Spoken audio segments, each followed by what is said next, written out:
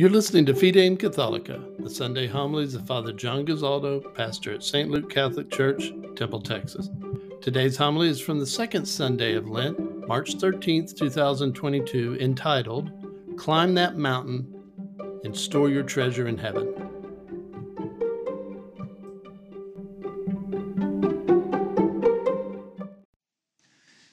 This morning, I'd like to share an experience and then maybe call for a show of hands if any of you have had the same experience. It usually starts this way. Maybe a distant acquaintance or a family member or even an old friend may call you out of the blue and say something like, "Hey, I have this great business opportunity for you." To which you might ask, well, doing what? Well, it's multi-level marketing. You say, what's that? They might give you a CD or a tape or something. This happened to me. An instructor of mine when I was in my early 20s said, I have a great opportunity for you. Listen to this cassette tape. I'm showing my age here. It was a cassette tape. So after driving around for 45 minutes, listening to a guy talk about freedom, wealth, travel, multi-level marketing, I gave it back to him. I said, he didn't say anything. What is it?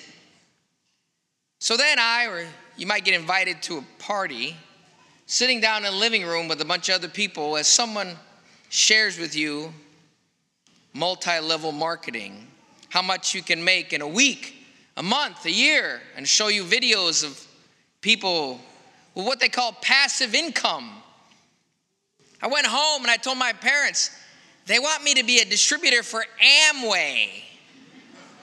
And my parents said, run. Okay.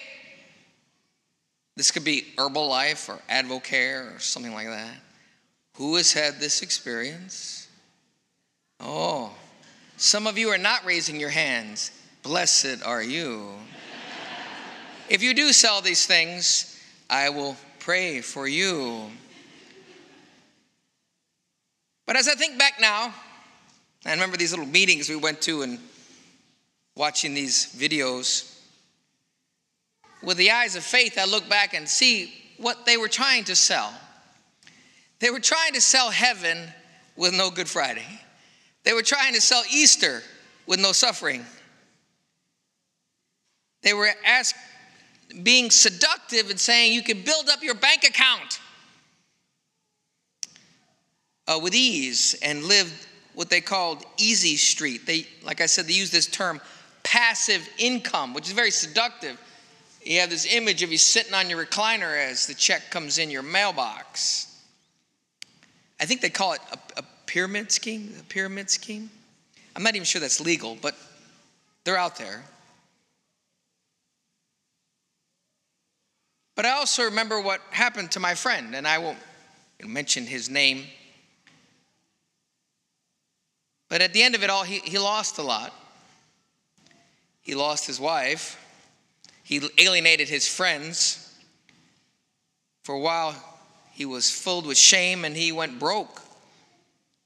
For very much, he had hit rock bottom. But he had a garage full of product. Shampoo and potato chips, because he had to buy a bunch of this stuff to stay at a certain level. But they gave the impression if you just recruit others that you just start making money, and they used this term, the money would go up the line. Up the line.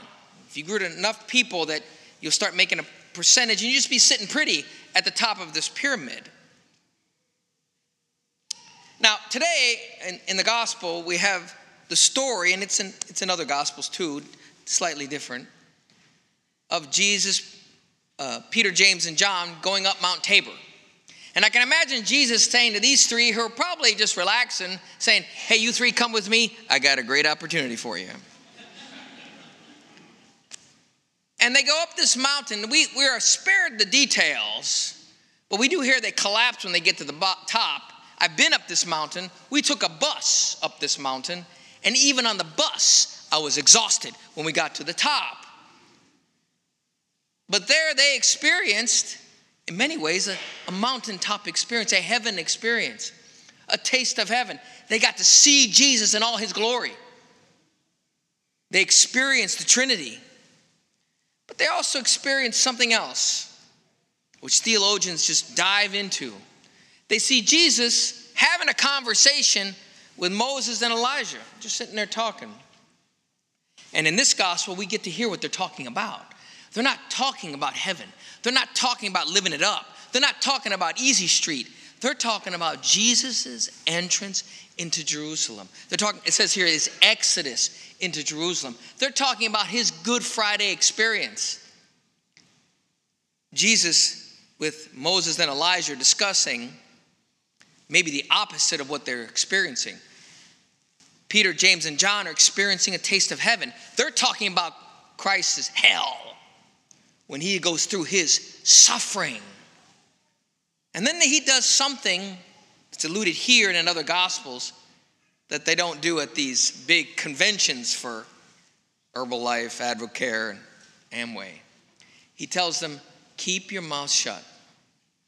Don't tell people what happened. This was for you alone. And as really the prayers in the Mass say, he wanted to sustain them. He wanted to give them an image, a small taste of heaven, to see Jesus at his best, because they're about to see Jesus at his worst. And it's that image that we keep up here. Because I watched a couple of the YouTube videos about Amway and Herbalife, and they don't have any images like that. They got a bunch of images like this.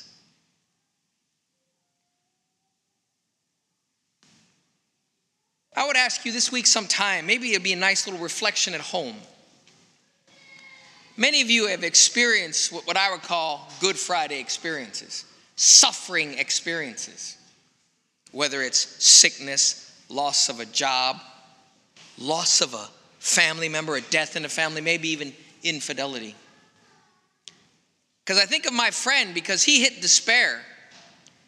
He did not know the Lord, so he had nothing to sustain him. But something sustained you. And we look back in our lives and see those times when we have gone through those Good Friday experiences. Maybe to reflect on what sustained you. What sustained you? Because as Catholics, we do experience mountaintop experiences. Oftentimes people go on Acts retreats, or they go on Chirp, or Cursillo, or Tech, or a Steubenville conference. And I've been on all of these. And there is a tendency to just want to stay there. You don't want to come home. I remember we were at an adoration where the Blessed Sacrament was exposed with a bunch of teenagers, and they were playing praise and worship songs, and the kids were losing themselves. They loved it. And one of the kids who wasn't even Catholic told me, I wish it would go on and on and on. But sadly, we had to get back in the bus and drive home. Peter, James, and John, they were up on the mountain, and I think they just wanted to stay. And Jesus says, no, we have to go back down. We have to go back down into the real world and bring what you experienced. Remember what you experienced.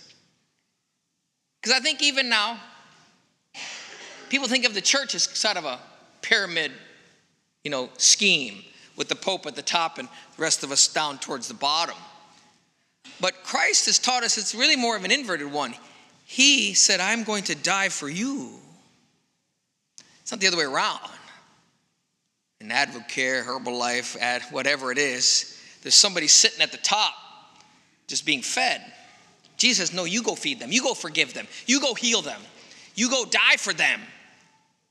It's very much an upside down sort of pyramid.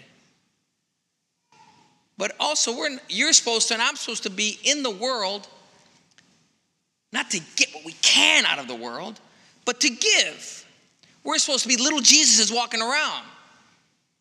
We're supposed to be lights walking around and give joy and meaning, especially in those times of suffering and those times of wonder and those times of confusion. And remember that the world will try to seduce us with its money, fame, and a promise of eternal happiness. You know, I tell these stories sometimes over and over again, and I think I tell them over and over again because they're the stories that formed me. I was, for a time in my seminary life, I worked in a mental health unit, and I know Tim has done that quite a bit, but it was my first time doing it. And this particular mental health was a lockdown sort of unit. These people had schizophrenia, paranoia, and I loved it. There was even a couple of guys in there who thought they were Jesus, and we'd put them in a room together just to see what they would talk about. Not to make fun of them, I loved them. But there was one guy who I knew he was one of the patients because he wore the same outfit as they did. But he was always helping. He was always, hey, can I get you something? What do you guys need? This needs to be cleaned up. Helping the staff. So as I was there for a few months, I finally had the nerve to ask him, hey, well, why are you in here? You seem normal.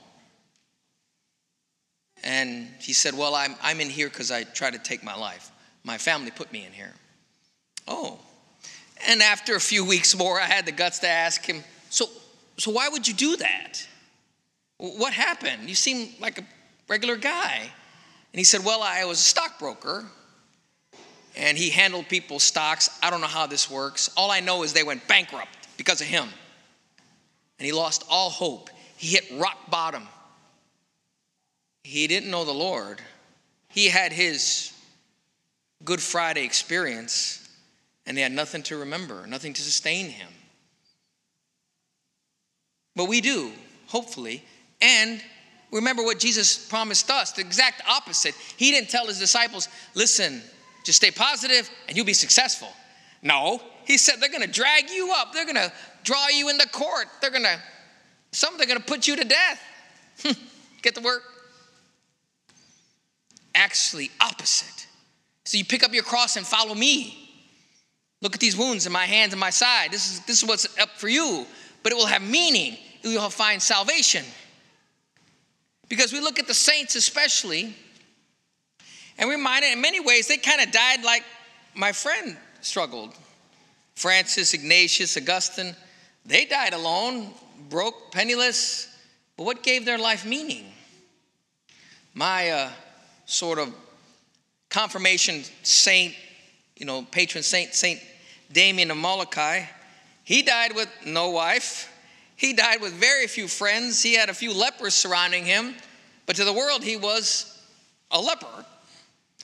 There was a whole element of shame that kind of surrounded his death because there was a rumor that he had violated his vow of celibacy, and that's why he was sick. So he died, many people thinking bad of him, and he died broke. But on his deathbed, he was full of joy, full of life, because he had something to look forward to. He didn't have a garage full of product. He had treasure in heaven. And every time he sought to minister to someone dying and they died, it was not a failure. It was a success. That's the counterculture of Christianity. And let me testify in a personal way. I've never been a salesman. We need salesmen. I know people here do sell. We need that. That's part of our economy. But if a salesman tries to sell something and he doesn't make the sale, that's considered a failure. You didn't make any money. Nothing happened. I know people probably approached you about selling something that'll change your life. I have a vague memory of people trying to sell us encyclopedias. Remember those days?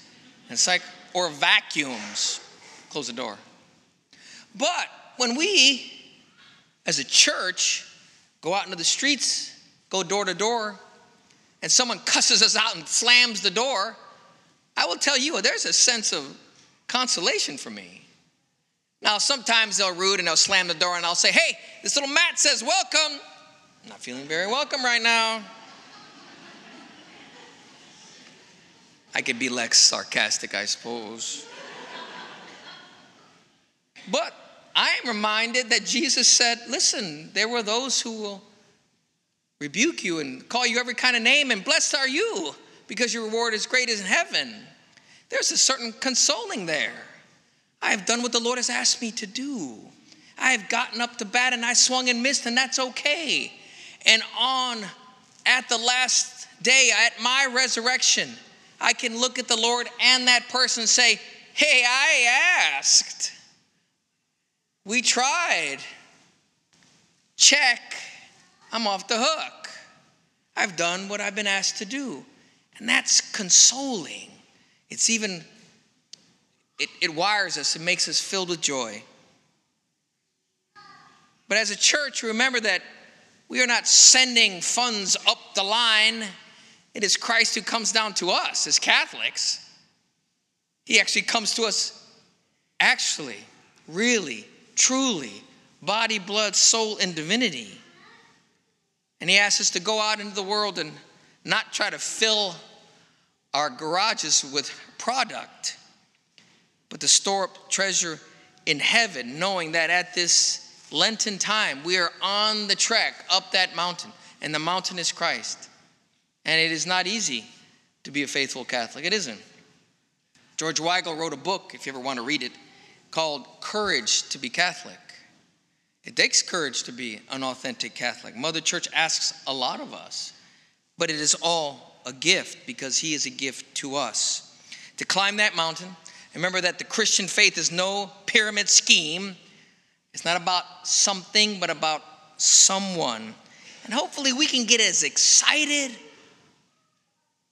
about our faith in Jesus Christ as the world does about a sense of false happiness and easy street and passive income. Because saints right now do enjoy that beatific vision that we all live our life hopefully working for and not for treasure in this world.